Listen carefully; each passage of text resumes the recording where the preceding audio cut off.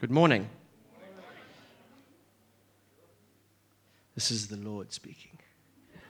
Well, we hope so. Father, won't you come and just speak to us into our hearts? Even though it's my mouth that is opening, I pray that it would be your heart that comes across, your truth, your word that penetrates into the hearts of every one of us as we hear it. May it liberate us as we have a revelation of who you are, but most importantly, may it bring glory and honor to your name. The gospel is you. You are the gospel. You are the good news for all of creation. And we get to share in that incredible privilege. Amen. Okay, so I'm not going to preach on Galatians because Benny started, but when he read a scripture in Galatians, and it wasn't a point that he needed to make, so he didn't stop on that text and clarify a specific item. But as he mentioned, I thought that's a greatly misunderstood scripture that I'd like to maybe just share on a little bit, and hopefully it'll help us to walk in greater revelation and relationship with God. So why don't you go to Galatians 1, chapter 11. Chapter 1, verse 11. Anointing picked up from Ben last week. Is that in the Bible? No. But hey, as any good preacher does, we make up our own words and we pretty much just decide what the scripture is supposed to mean, right?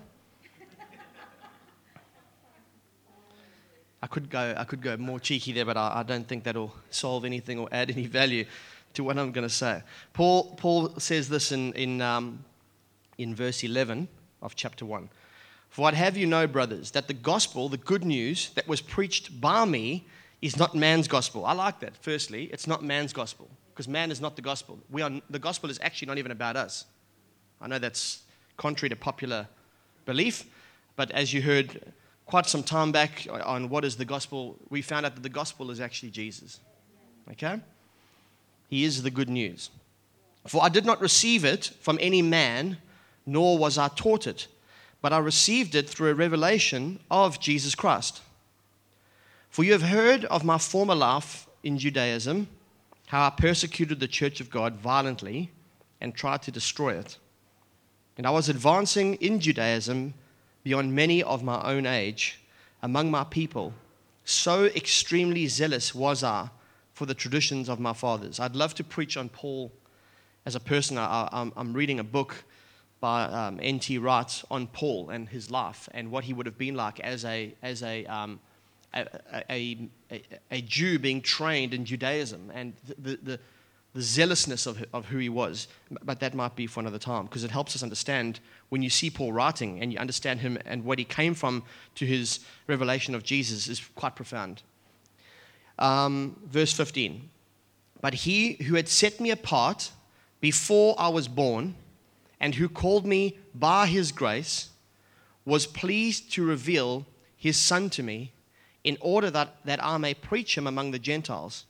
I did not immediately consult with anyone, nor did I go up to Jerusalem to those who were apostles before me, but I went away into Arabia, and I returned again to Damascus. Now, there's a word in there, and I want to point out this error and then speak about this in the true light of what it means. And it's verse 15 where he says, But when he who had set me apart before I was born, and who called me by his grace, was pleased to reveal his Son to me. Now, who's got an electronic Bible here?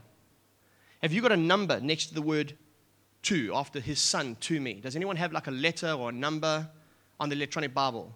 Why don't you just click on that word quickly? Just push that button.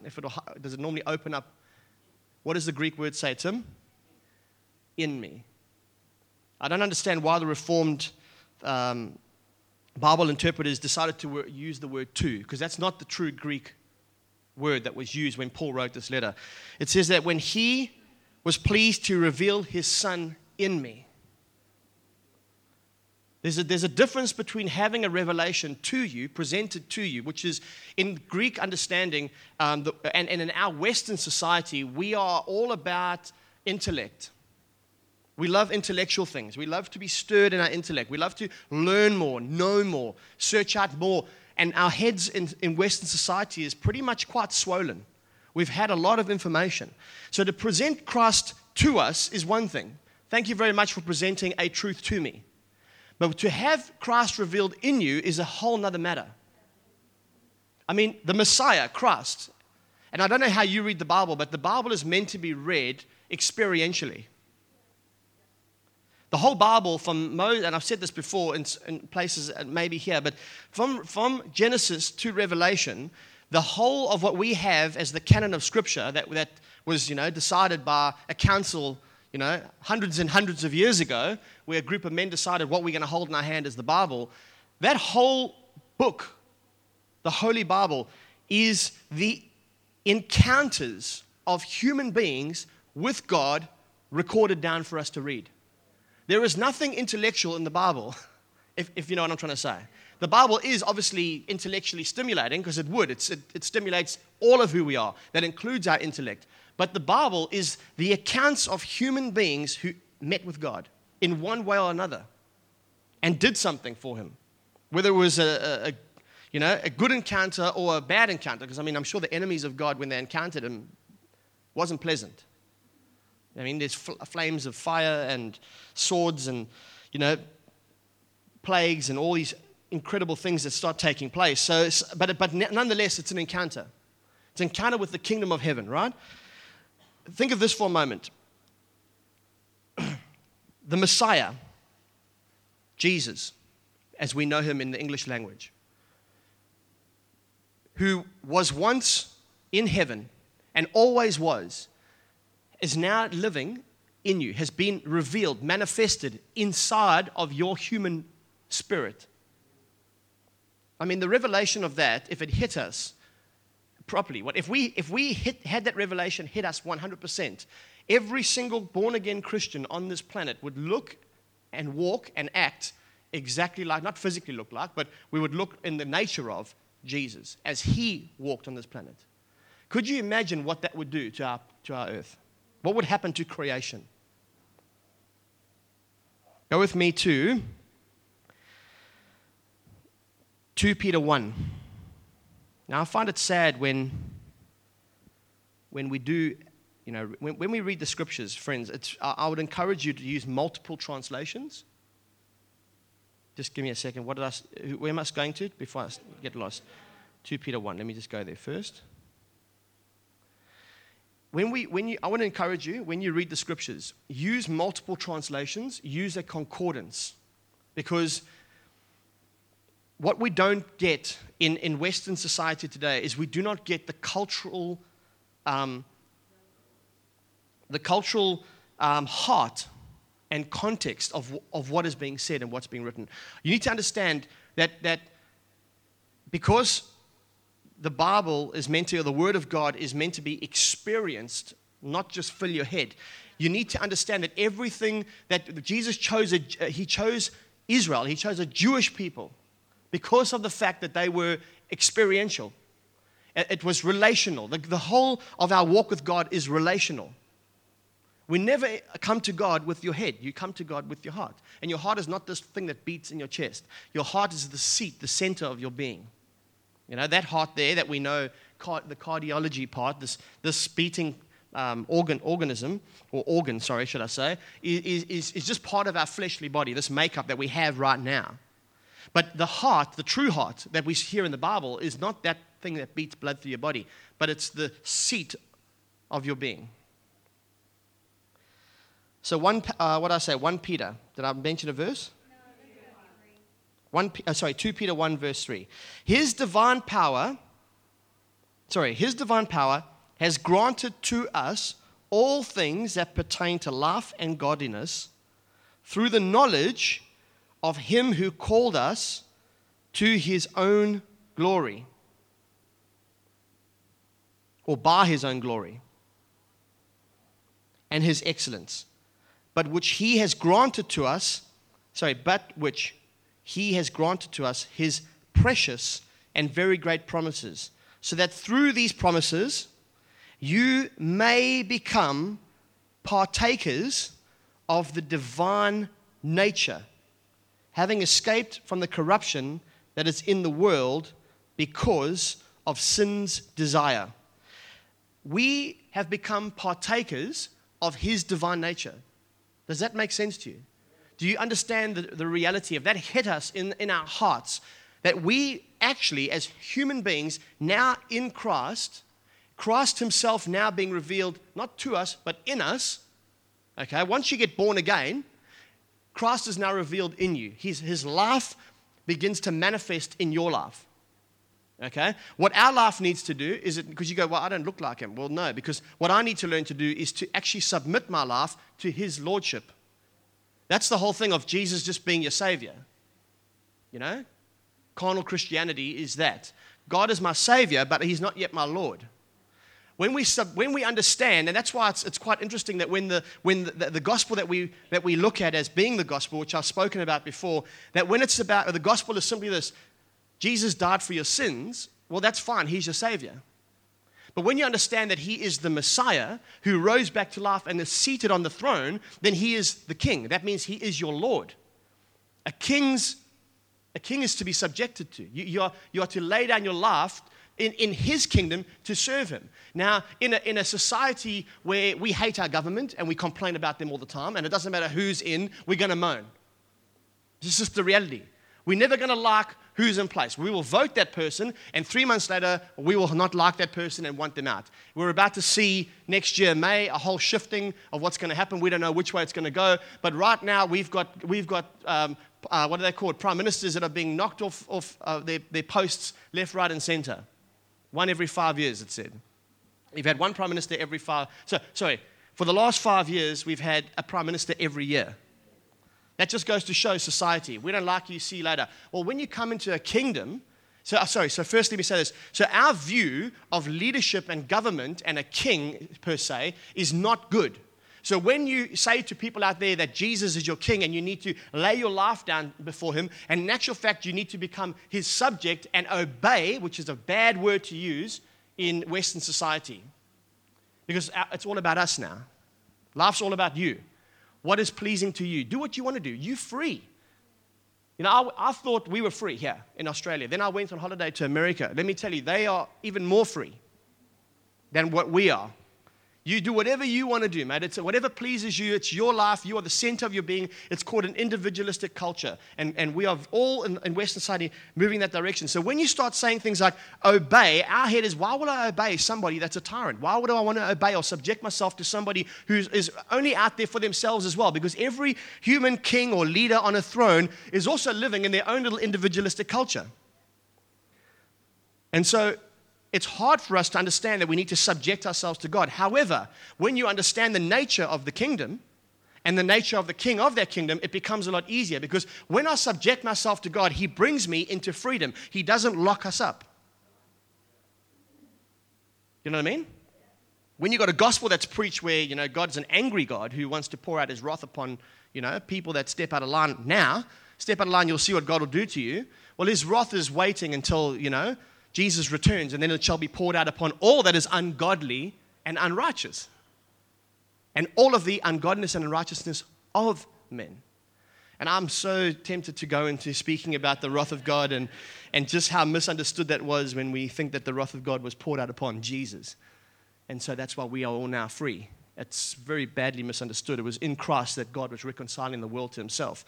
He's not an angry father who couldn't contain himself any longer, so he decided to throw a tantrum on his son on the cross. What kind of a God is that? A loving father would punish his one and only son. That's for another time. I'll leave you there. I think I went too far. Benny, I went down the rabbit hole too far there. People are going to go scratch their heads. But go and do your own search in the meantime. But I will clarify that. And I was going to preach on that today, and I thought not to. Maybe next time that's something I will do. Go with me. Stay in that text.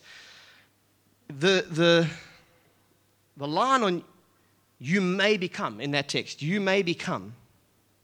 Let me read it again first. So that, from half of verse 4, it says, so that through them you may become and partakers of the divine nature. The word may become, sorry gentlemen and ladies, I have pushed the wrong button on my thing here. We use three words, you may become. It's actually one word, which is ginomai, and it means to come into existence, to receive, to appear in. So let's read it like this. So that you have come to existence, so that you have received, so that you appear in. And then they use the word partakers, which is koinonos, which comes from koinonia, and it means partner, a partner of, a companion, to share in. So you have come into existence, you have received, you have appeared in, you have become a partner of, a companion with, and you are now sharing in the divine nature. Does that make more sense to you? Which means that we share in the divine nature of God Himself. That's a big revelation that the church needs to get. Not just nod our heads in church. That sounds awesome. It sounds exciting, Brad. We can all give a good woo and a shikabumba, shake around, fall on the floor, roll under the chairs. You know what I mean? Hold your pockets so your money doesn't fall out, because that's what a good Christian does. You know what I mean? I'll shake, rattle, and roll, but I don't want my money to fall out. But if it doesn't hit you as revelation, so that it begins to manifest not only in your life, but then through your life, it's pointless. It's pointless having preachers stand here mentioning good sermons, but out there we all nod and it sounds exciting because, again, we're intellectually stirred, but until it actually takes residency in you as a revelation, nothing's going to happen. And that's where, let me say to you, 95% of the Western church currently sits. In an intellectual place, nodding, getting excited about it on the Sunday, but by Monday afternoon, we're frustrated, we've forgotten, we're tired, we're moody, we've been caught in traffic, especially when you're heading south. And this, which became information, never actually took residency and became revelation. To be honest with you, I've actually thought of not being part of church. Like I actually got frustrated with church for a while, and I thought, what a waste of time it is. We come on a Sunday, we sing a few songs that are a lot about us, except, as of late, I must admit, the worship has been towards God. And when it's towards God, then, His throne is established and powers and principalities of darkness are toppled. But I started getting tired. I was like, geez, most of the songs we're singing are really about me and what I'm going to gain from this God that loves me so much, which He does do. I'm not going to say that He doesn't. He loves us. But most of the songs are about stirring up my individualistic, selfish life of, give me all the blessings, give it to me, thank you, oh, how you love me, I'm so excited about it, I've got some goosebumps, I'll go home today and I'll just carry on with my life as per normal. And I started getting frustrated with that a couple of years ago, actually probably more than a couple of years ago, and I went, and it was actually while I was leading Crossing Point, and I went, what am I doing? I'm leading a church and it's absolutely pointless. Like we go there on a Sunday, I'm preaching as best I can to bring revelation. Everybody's getting stirred, and I realized that people were getting stirred intellectually by it, but it wasn't actually transforming us as a community, and then I was not seeing it transform the greater community around us called the Gold Coast, which is why we're here. We're here for the kingdom to come, not in our lives first, as an individual, as part of, and I don't want to say in your life as an individual and then the church, but you as an individual as part of a church community, and then as a greater church community on the Gold Coast, to see a transformation come. And I started looking around the Gold Coast, and I went, I'm not hearing anything about what God's doing on the Gold Coast. I wonder why that is. There's over 250 churches on the Gold Coast, probably more than that, like way more than that, but I'm not hearing stories. I'm not seeing it in the news. I'm not hearing testimony. I'm not seeing it on social media that God is doing something. Something is happening in our city.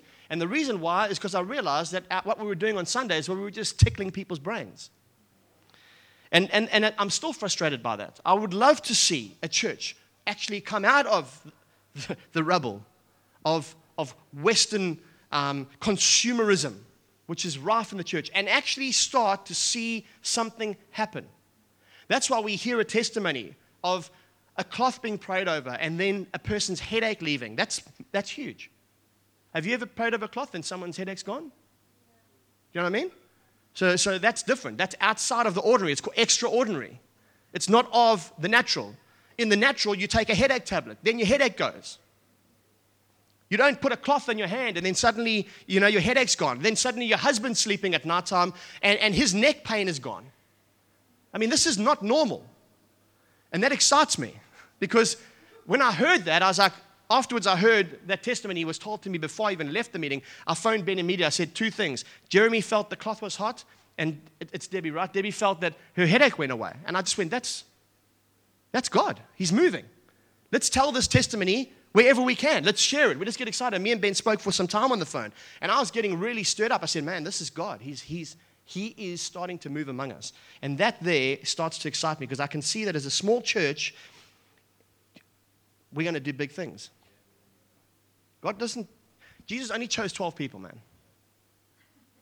You know what I mean? He didn't go look for the Pharisees and get a whole army. He chose 12 individuals who were wallies. Like they were all just a bunch of wallies. He's a fisherman, he's a tax collector, he's a zealot. This guy wants to kill that guy, that guy's collecting money. There's a revolutionaries. He chose a bunch of wallies and he said, come on a journey into my life. Let me show you what this looks like. I'm not afraid of what you're doing. I'm not afraid of your idiocy, your stupid mistakes. What I'm going to do is I'm going to invite you in a relationship with me. Because salvation is not a legal binding contract. It's a covenant. It's a covenant between people. We've become partakers of the divine nature of God. John 17, verse 21. Let's go there quickly. John 17, verse 21.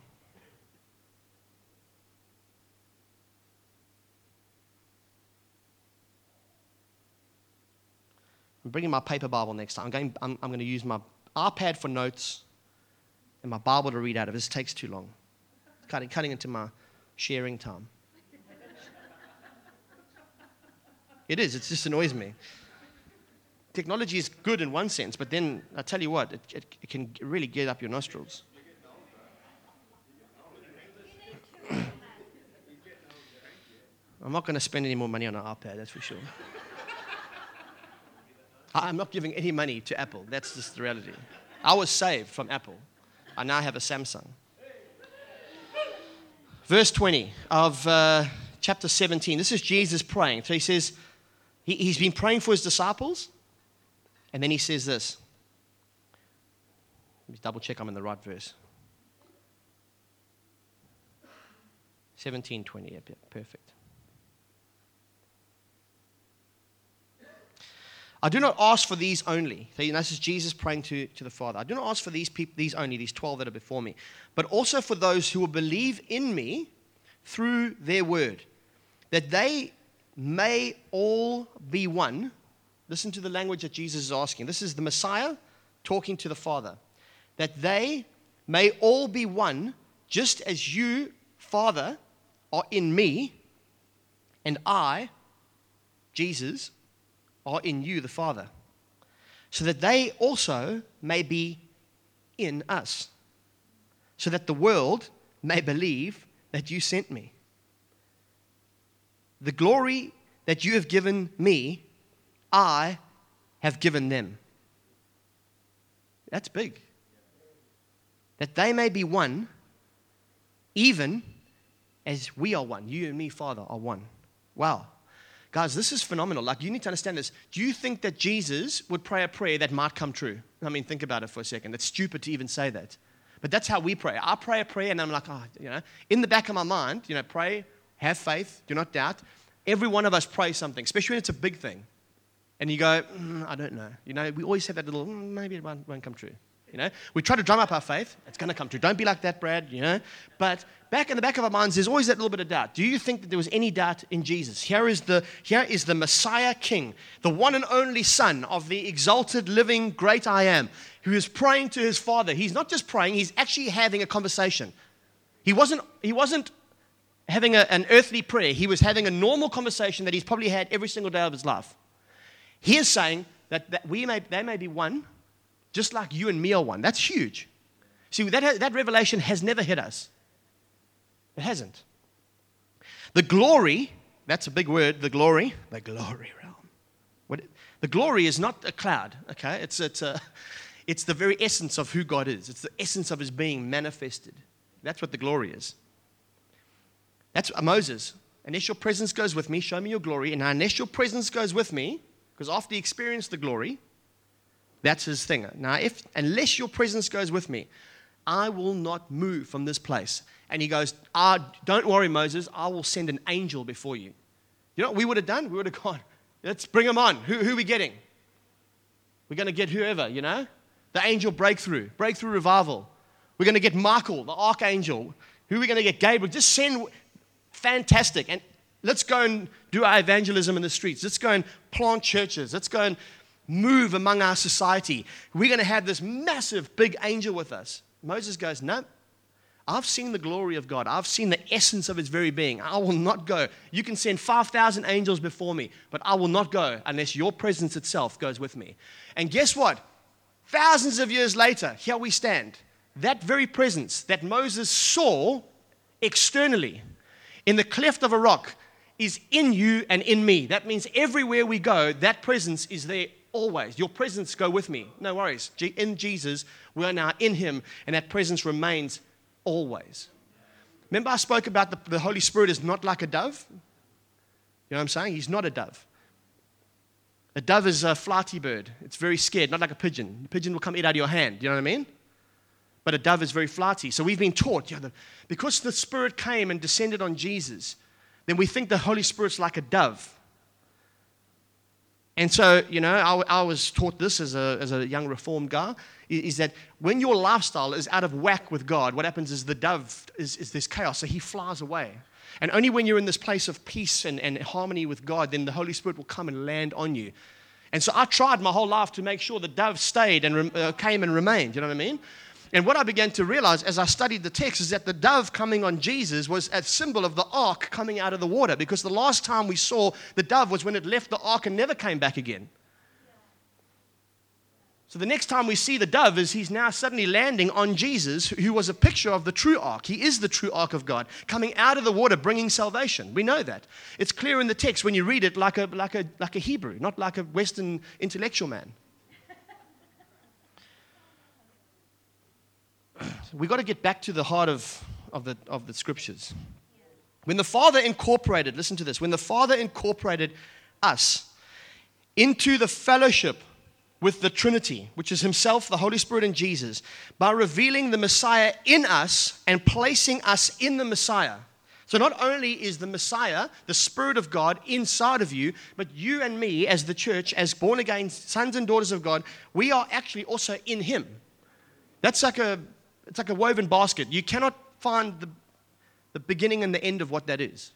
I'm in him as he is in the Father. Therefore, I am in the Father, but he is in me, and the Father is in me, and the Spirit is in me. Yet they are together one with each other. And so we are in him, but he is in us. It's a strange combination of reality, but it's powerful if you understand it and walk in it.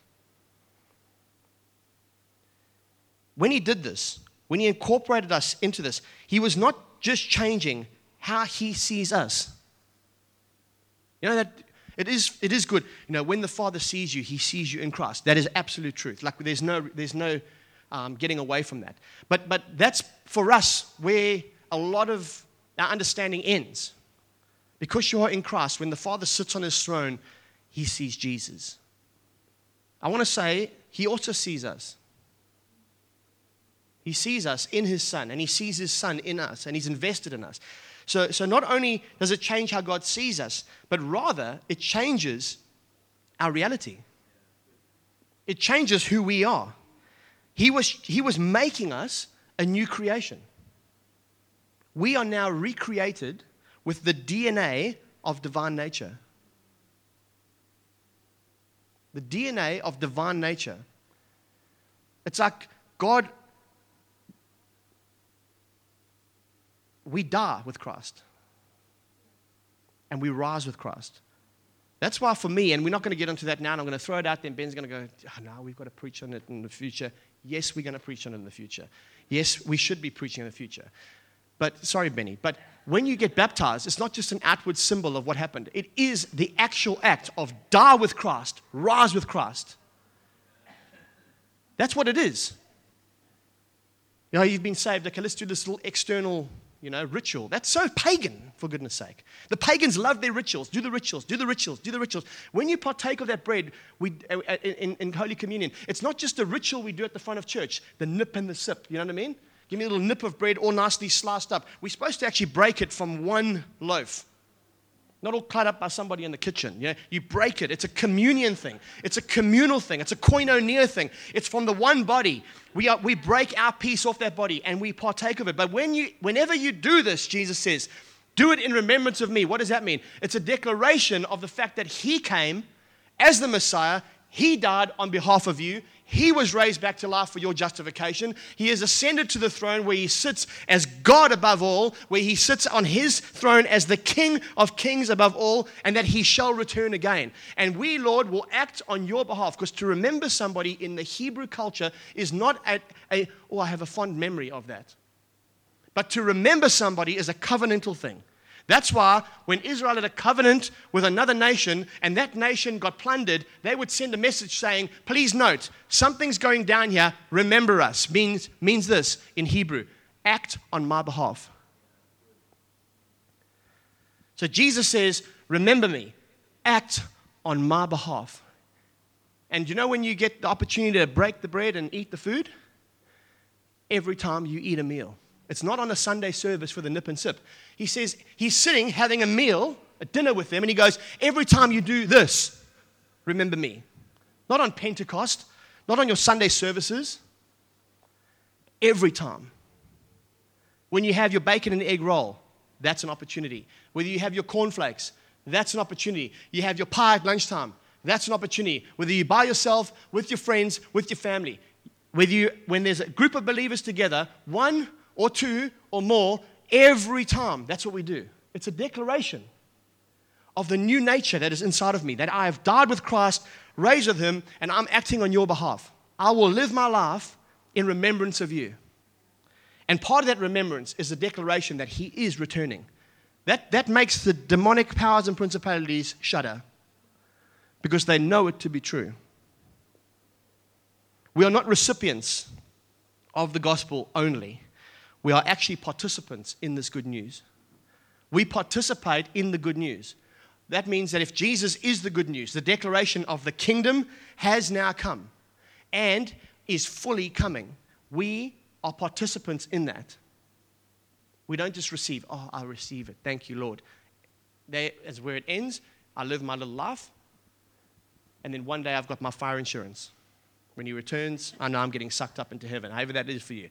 One day I'm walking down the road and my clothes are left behind, I'm gone. However you feel the rapture is going to happen is pointless, but it doesn't matter. Yeah. Bottom line is, that's how most Christians live. As Rob Rufus says, he says we get saved and then we sit on the rapture bus bench. Just waiting. I'll do my holy stuff. I'll go to church, I'll take communion and all that. But just remember me, when you suck us all up, I'm going. Because I'm not a carnal Christian, you know what I mean? That's not what it means at all. It means we participate daily in this incredible gospel. We are part of God's story. Ephesians 2 verse 10. I've got 5 minutes. And I'm going to do it. Ephesians 2 verse 10.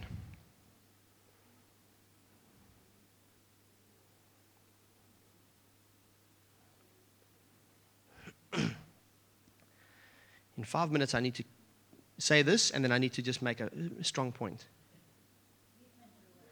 Listen to this, for we are his workmanship, created in Christ Jesus for good works, which God prepared beforehand that we should walk in them. Isn't that incredible? It's quite simple. You were created in Christ. You are the workmanship of God himself. He's created you in Christ for good works, not bad works, good works, that he has actually prepared beforehand that we should walk in them. Next one, 2 Corinthians chapter 5.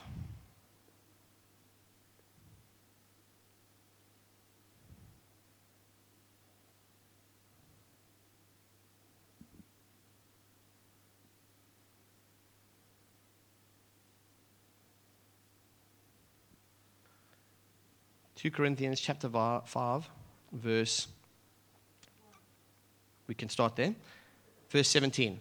Therefore, if anyone is in Christ, he is a new creation. Now listen, this breaks anything to do with Reformed theology. of you still have a sinful nature. This scripture just blows it right out of the water. If anyone is in Christ, and I used to be reformed, by the way, so this I didn't believe this at one point. I don't even know why. It was in the scripture. But for some reason, I decided that my theology was more important than what the Bible said.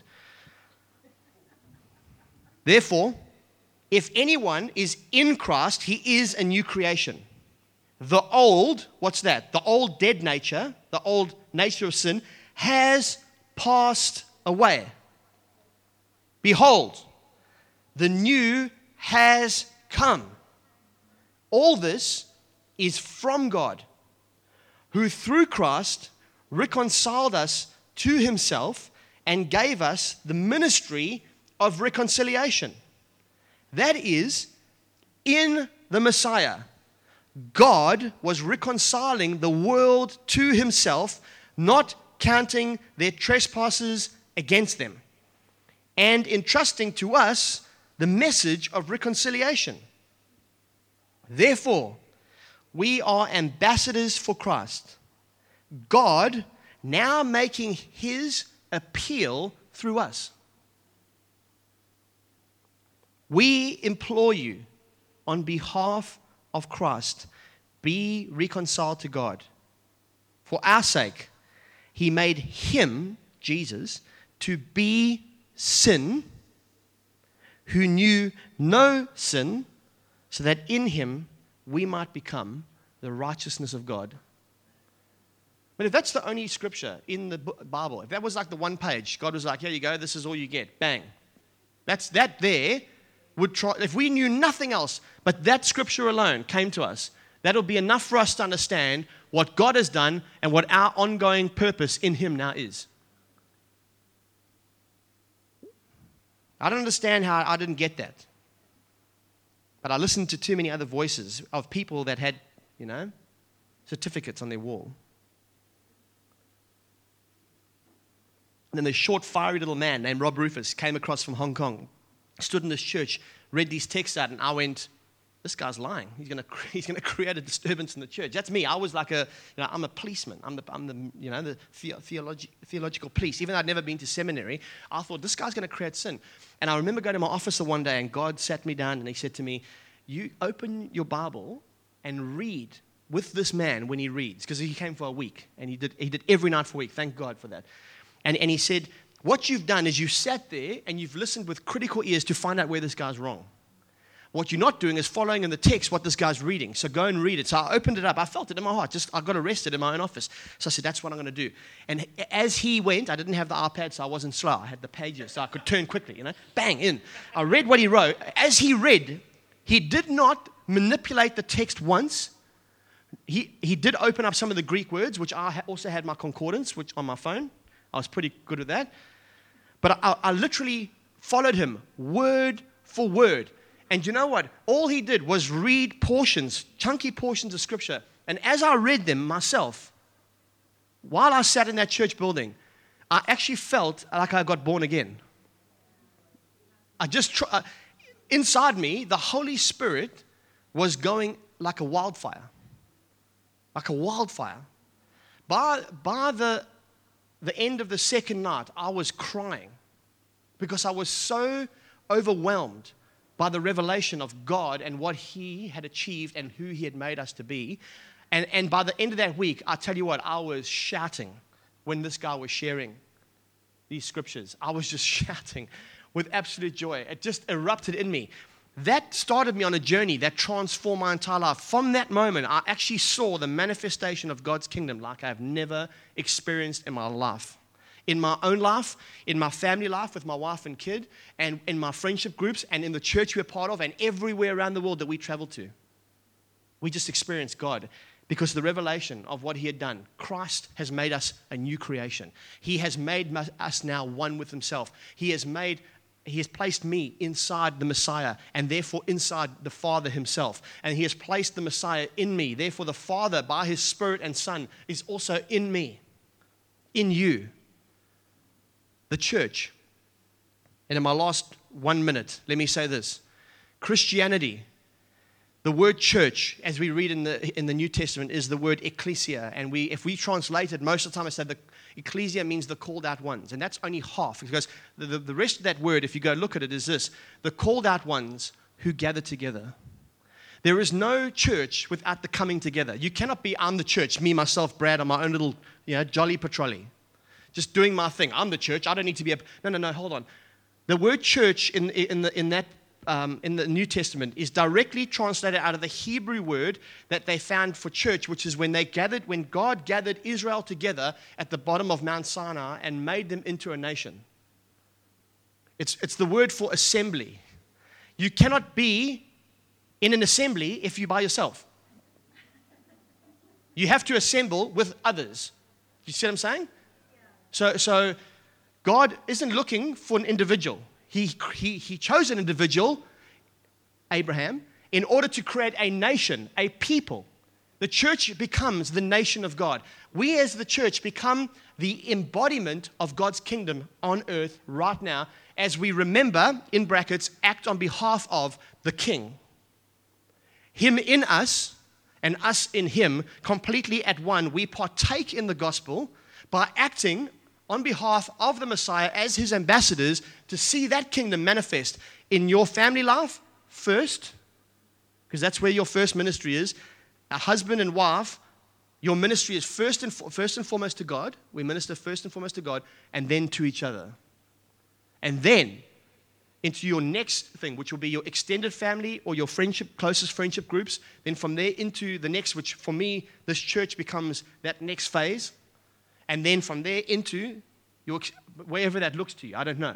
And we minister from that place outwardly on behalf of God as his ambassadors.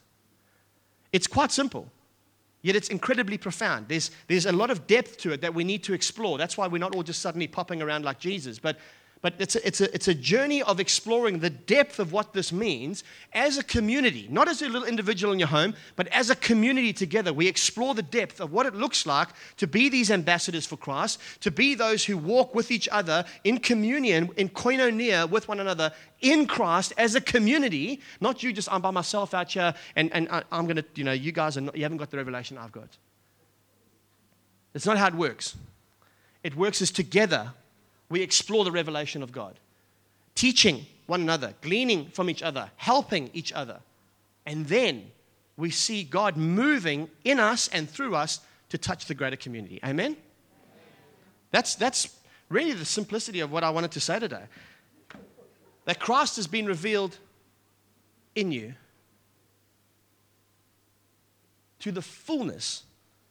Like you don't need him to be revealed anymore. What you need to do is learn how to submit more. That's all. Submit more. There's nothing more that the Father needs to do for us. He's done everything. What we need to do is learn how to submit ourselves to that reality so that it manifests more and more. Okay? Father, we just want to thank you for the incredible privilege of being at one with you. There's nothing better that we can think of than walking in perfect relationship with you. And I know that, all of us in this room, we're not there yet. But it's a journey that we want to, as a community, say we want to enter into. We want to go more. And we are grateful that we already are on this incredible journey. We're seeing something happen here. This is a wonderful growth period, a growth in our togetherness, our communion with each other, and it's a growth in our revelation of who you are, which is going to create a growth in our outward living towards each other and then towards the greater community. We ask, Holy Spirit, that you would help us to understand the reality of this revelation. That it's not so much about seeing signs, wonders, and miracles, because we know that that's a natural part of your kingdom. But what it's about is walking in a relationship with you at a deep level. And that will express itself through the external and outward manifestations that just naturally come with your kingdom being in and amongst us. I do want to pray, Father, that you would bind us together in relationship with each other as a church, as our community. And through that, there would be something that that would start to just spark off even more than what we're currently seeing now. We celebrate what we would see as the cloud the size of a man's hand. But we know and we declare that the rain is coming. We can smell it, we can feel it. We will declare it, we will prepare for it as a people, and we will do our best, Father, to steward well what you are giving to us, what you are entrusting to us. Help us to understand this and help us to know how to steward this well. I pray for everyone here today, Lord, including myself, as we go, that this revelation of you in us and us in you would actually would grow like a mustard seed, which is a weed that just takes over the whole garden. I pray that this thing would just grow in us. People would just be driving down the street, sitting on their couches, having a conversation with their spouse or partner or a friend, and all of a sudden, the reality of that truth would actually just hit us so hard that it would spark up what I felt back in Dubai in those days, just that incredible sense of wildfire running through the veins of our bodies, overtaking us, getting us excited and stirred up for what it is that you've done and what it is that you have in store for us in the future, which I believe starts even as today. We celebrate you. We declare that you are on the throne, Lord God, that you, Lord Jesus, will return again to consummate this age, and we shall live with you in the new heaven and new earth. Amen.